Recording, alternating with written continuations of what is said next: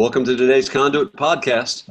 As a reminder, Conduit's a tribe of small business owners and leaders who desire to get better by learning and growing together. My name is Jerry Beerman, owner-operator of Alluring Glass. Today we have my Wednesday recurring visitor, Rick Meyer, owner-operator of Meyer Brothers and Sons. Good morning, Rick. Good morning, Jerry. So when you looked at this week's topic, being standards, and specifically Lou Vaughn said, hey, would you guys, Lou Vaughn from Vaughn Remodeling, he said, will you guys talk about quality control and on-site project management? And I thought, gosh, Rick is going to love this talk. I love procedures and processes. Yeah, so dig in. What is unpack this a little bit for us.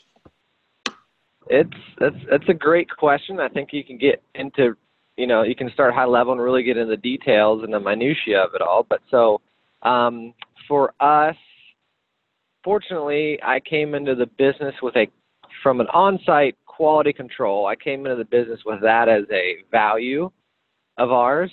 And so our guys who are performing the work on-site, they perform at a high level. And they've been taught and trained, and it's just in their blood. So that was happening. And so whenever we bring in new people, that cultural expectation is set. And so we have a lead on every project. And so that lead essentially is responsible for making sure everybody else's work is up to the quality that we put out on every job. So I think that's the way we execute on-site quality control. And also we do quarterly meetings, and we try to do kind of best practices with everybody. Mm-hmm. So whether that's proper flashing of windows and doors, we try to send guys to trainings, for example, installing LP smart side, decking things. So we try to keep up to date on that with those installations. Always telling the guys, if this is something that comes from a manufacturer that has a specific set of instructions, always follow those instructions no matter what your gut or thought tells you otherwise, because they're the ones that have to warranty their product. So those types of things, I think, as a whole, kind of help the on-site quality management. Sure. So just to get a pulse for where Meyer Brothers is today, you would say, based on what I'm hearing, you would say that your standards, your ability to execute consistent quality in the field is consistent, is good. So one of my questions is, well, how is it with your vendor partners? So how do you bring a vendor partner on, or maybe somebody listening is going to bring an employee on that it might work the same way? How do you bring a vendor partner on to say, hey, these are our standards? Like as a vendor partner of yours with shower glass, how do you communicate to me and our team what your quality standards are, and how do you manage that quality control? My initial thought is that usually happens in a reactionary fashion. So, for example, myself and our guys don't know what it takes or what it looks like to execute shower glass installation, but we do know what it looks like when someone scratches the marble seat in a shower and we have to deal with that in the client. Or we do know what it looks like when there's caulk smeared all over the glass, or there's chips in the glass. And so we've essentially, really by trial and error is how we've come to rest with our vendor partners. So, with you guys just hearing, hey, a client says, oh, I want to use Alluring glass for my shower enclosure. Like, well, great, we've never used them before, but so this is on you, right? So we push the liability to the client saying, we're happy to use your vendor partner, but know that we have no experience, and therefore you're responsible for how this turns out. Mm-hmm. Well, so that's the initial exposure to Alluring glass. And then from there, we realize, well, these guys actually do a really good job, and they really care about what they're doing and how they're doing it. and they stand behind their product. And so, so that's an example. And we have another, one of our vendor partners, more of a subcontractor. He does most of our tile installation. And we were looking for a tile guy, and so we brought him on board and tried him out on a project and said, well, hey, Tim, this is great, but hey, you got to work on this. This isn't acceptable. This isn't right. Next project, hey, Tim, we got to, this is great, but we really need to work on this.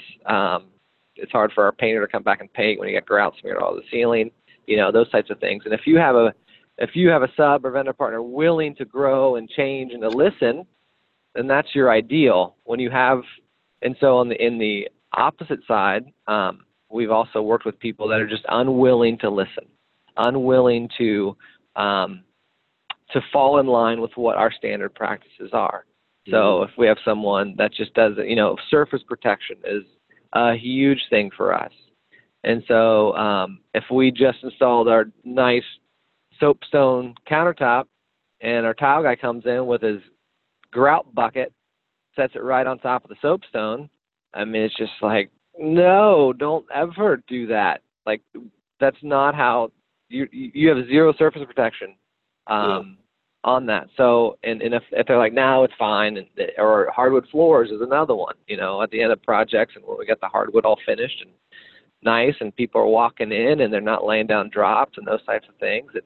And if they just refuse to do that and, say, oh, I've been doing this for 30 years and blah, blah, blah, blah, well, it's clear that, we're not going to work together because they're not willing to, follow the standards that we have put in place for many reasons, even sometimes beyond the understanding of that specific sub or vendor partner. Mm-hmm. Yeah, that's tough. That's the energy. Well, yeah, the amount of energy you expend in these conversations is tremendous. One of the challenges is that I hear you guys say, it's not right. And so, like, my visualization of right might be different than your visualization of right. And when you're looking at quality control or standards, how do you show somebody what right is? And so I used the example yesterday with Balsher about my daughter. I would say, hey, clean your room. And then I'd send her a text and I'd say, hey, before you left the house, did you clean your room? And she said, yes. And I went up and looked at it. I'm like, are you freaking kidding me? And so I took a picture of it, said, hey, this looks clean to you. Like, going back to doing it right. If people don't have a visual of what right is, how do you hold them to that standard? Mm-hmm. Yeah. And that's tough. And I think for us, it's something that is an evolution of rightness over time.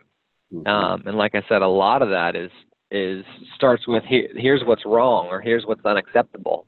Yeah. And so it's kind of growing into that what's right. Because sometimes, you can communicate, obviously, in carpentry, hey, we're going to cope our crown. We're not going to do 45s, and you can't have that gap. Caulk is not the answer when it comes to painted trim. The goal is to be tight every time. And so those types of things are, I feel like they're cultural within the company, and what people accept, whether that's the job lead or even just the way people do stuff, and that's fine, I can't see it from my house kind of mentality. If that's the cultural mentality, then it's going to be tough to maintain those standards. But yeah.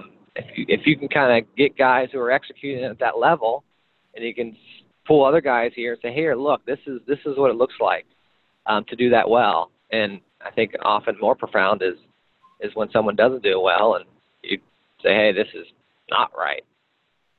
Mm-hmm. Well, with many of us have a similar shared challenge, which is labor. And when you're recruiting people into your organization, the pressure point, one of the pressure points right now is just people. That's one pressure point. So then you get people, and then those people don't know what the standards are. And so it's really interesting to hear the conversations, even within our organization, when you've got guys that have learned standards and then them trying to communicate standards to other people. And so it seems like and I appreciate what you said, the willingness versus unwilling. Like, you know, is the person, is your new guy, new gal, is the new person unwilling to accept your standards, or have you as the leader not done a good job of clarifying what that standard is? What do you think? Yeah. Go ahead. Yeah, and I'm also thinking, so I feel like there's kind of field standards, execution of a craft in the field, which I think is kind of one animal and is dealt with through a lot of kind of on-the-job training. And then another animal is more on the kind of office procedures or project management side of things. So, for example, we hired a gal just this week, and so we did some onboarding on Monday. And so I've developed a couple kind of charts, flow charts that essentially say, here is what we view our role in the office, and here are the tools that we use to execute that role.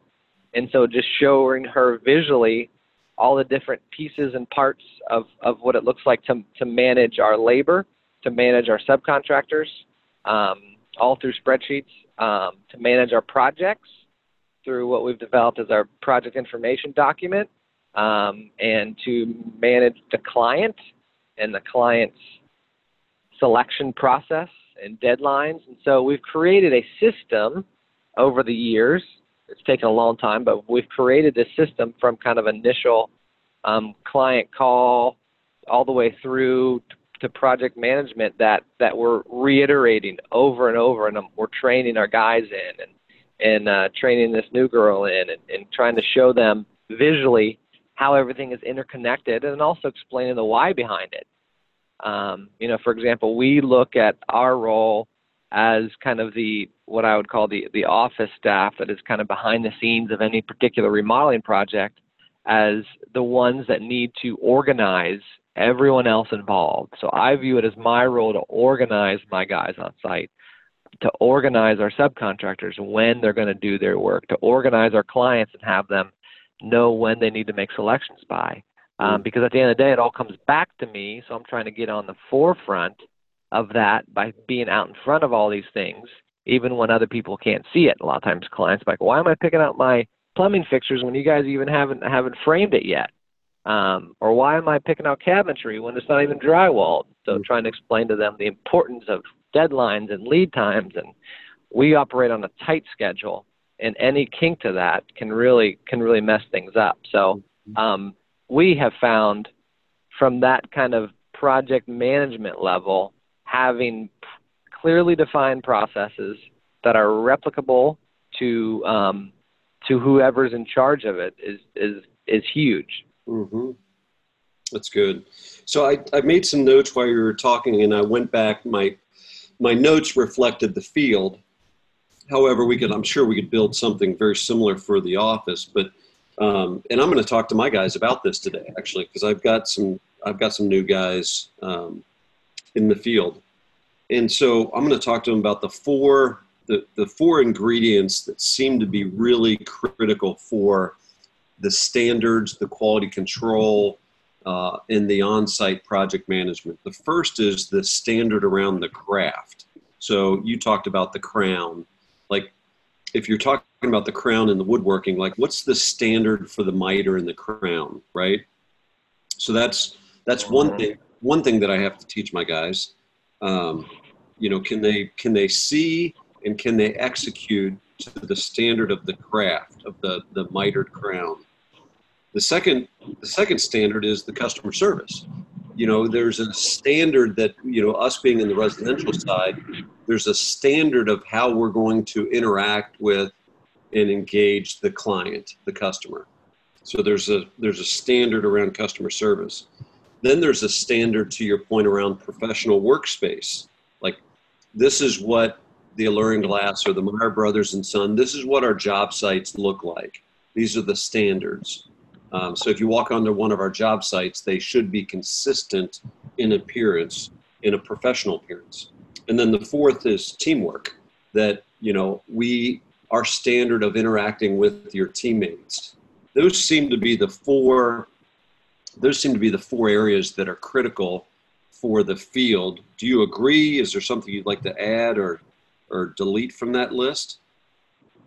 No, I think that's really important and a good way to kind of put it all together for laying out expectations. Because at the end of the day, that's kind of really where it lands is, when people have different expectations, well, then things get misaligned and problems occur. So trying to do everything that we can up front to set proper expectations so that you can use that to teach and train and equip guys when those aren't met. Yeah. One of the, I watch a lot of the Vaynerchuk, I'll listen to his podcast, or he's putting some snippets out on LinkedIn that are really good, but he posted one yesterday. I can't remember the guy's name that he was interviewing, but the guy was referencing one of the most important things, one of the things that he's been the worst at as a business owner or entrepreneur, that is the most important thing to do. And he said, if you've got a critique or criticism of one of your teammates, you have an obligation to tell them. Like, things that you may have a critique of your spouse that you would never say, I think is the way he referenced it. But with a coworker, with a teammate, you have an obligation to share that critique. And I think that's one of the challenges, Rick, is that many of our friends, myself included, I don't like to provide critiquing of my guys or my friends. Mm-hmm. And yet from a standard or from a growth opportunity, like, how am I going to get better if you're not sharing with me areas where I'm underperforming? And so yeah, it really is a both and, is the person in your charge, are they willing or unwilling? And then for you as a leader, are you willing or unwilling? Like, I would bet many of us don't share directly with those in our charge what we are trying to hold them to from a standard standpoint. So we just end up gunny sacking our frustrations, and it manifests in different ways where they end up quitting, or you end up firing them, or you're just pissed off all the time. So yeah, that's a good, for me, going back to your word that always resonates with me, is it's very convicting. As a leader, I'm responsible for setting the standards and the quality control. So yeah, I think that's right on, and it's dangerous when we start pointing fingers and blaming other people. For sure it is. Yeah, for sure it is. As the leader, it's my responsibility, and so shouldering that responsibility. Yeah.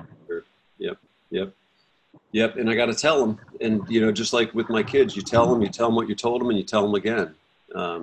Yeah. John Herman uses the 7X, but whatever the quantity is, it's our either responsibility and or opportunity to continue to tell them. So what you and I know is that if we put our head in the sand, it's unlikely we're going to have consistent standards. Yeah, that's for sure. Yes, that's the other thing. I feel like you need to put it out there and then reinforce it and reinforce it and reinforce it with their guy. Yeah, everybody. Anytime you create a standard, and if it's not reinforced, it's gonna eventually dissipate. Yep. Same thing in your house, right? The way that your family rolled, the standards of how your family interacts with each other, and what your family stands for. So that's good. Sure. All right. That's good stuff. I've got to hop today. Thank you as always, Rick. greatly appreciate it. I will see you in 35 minutes. Thank you, Jerry.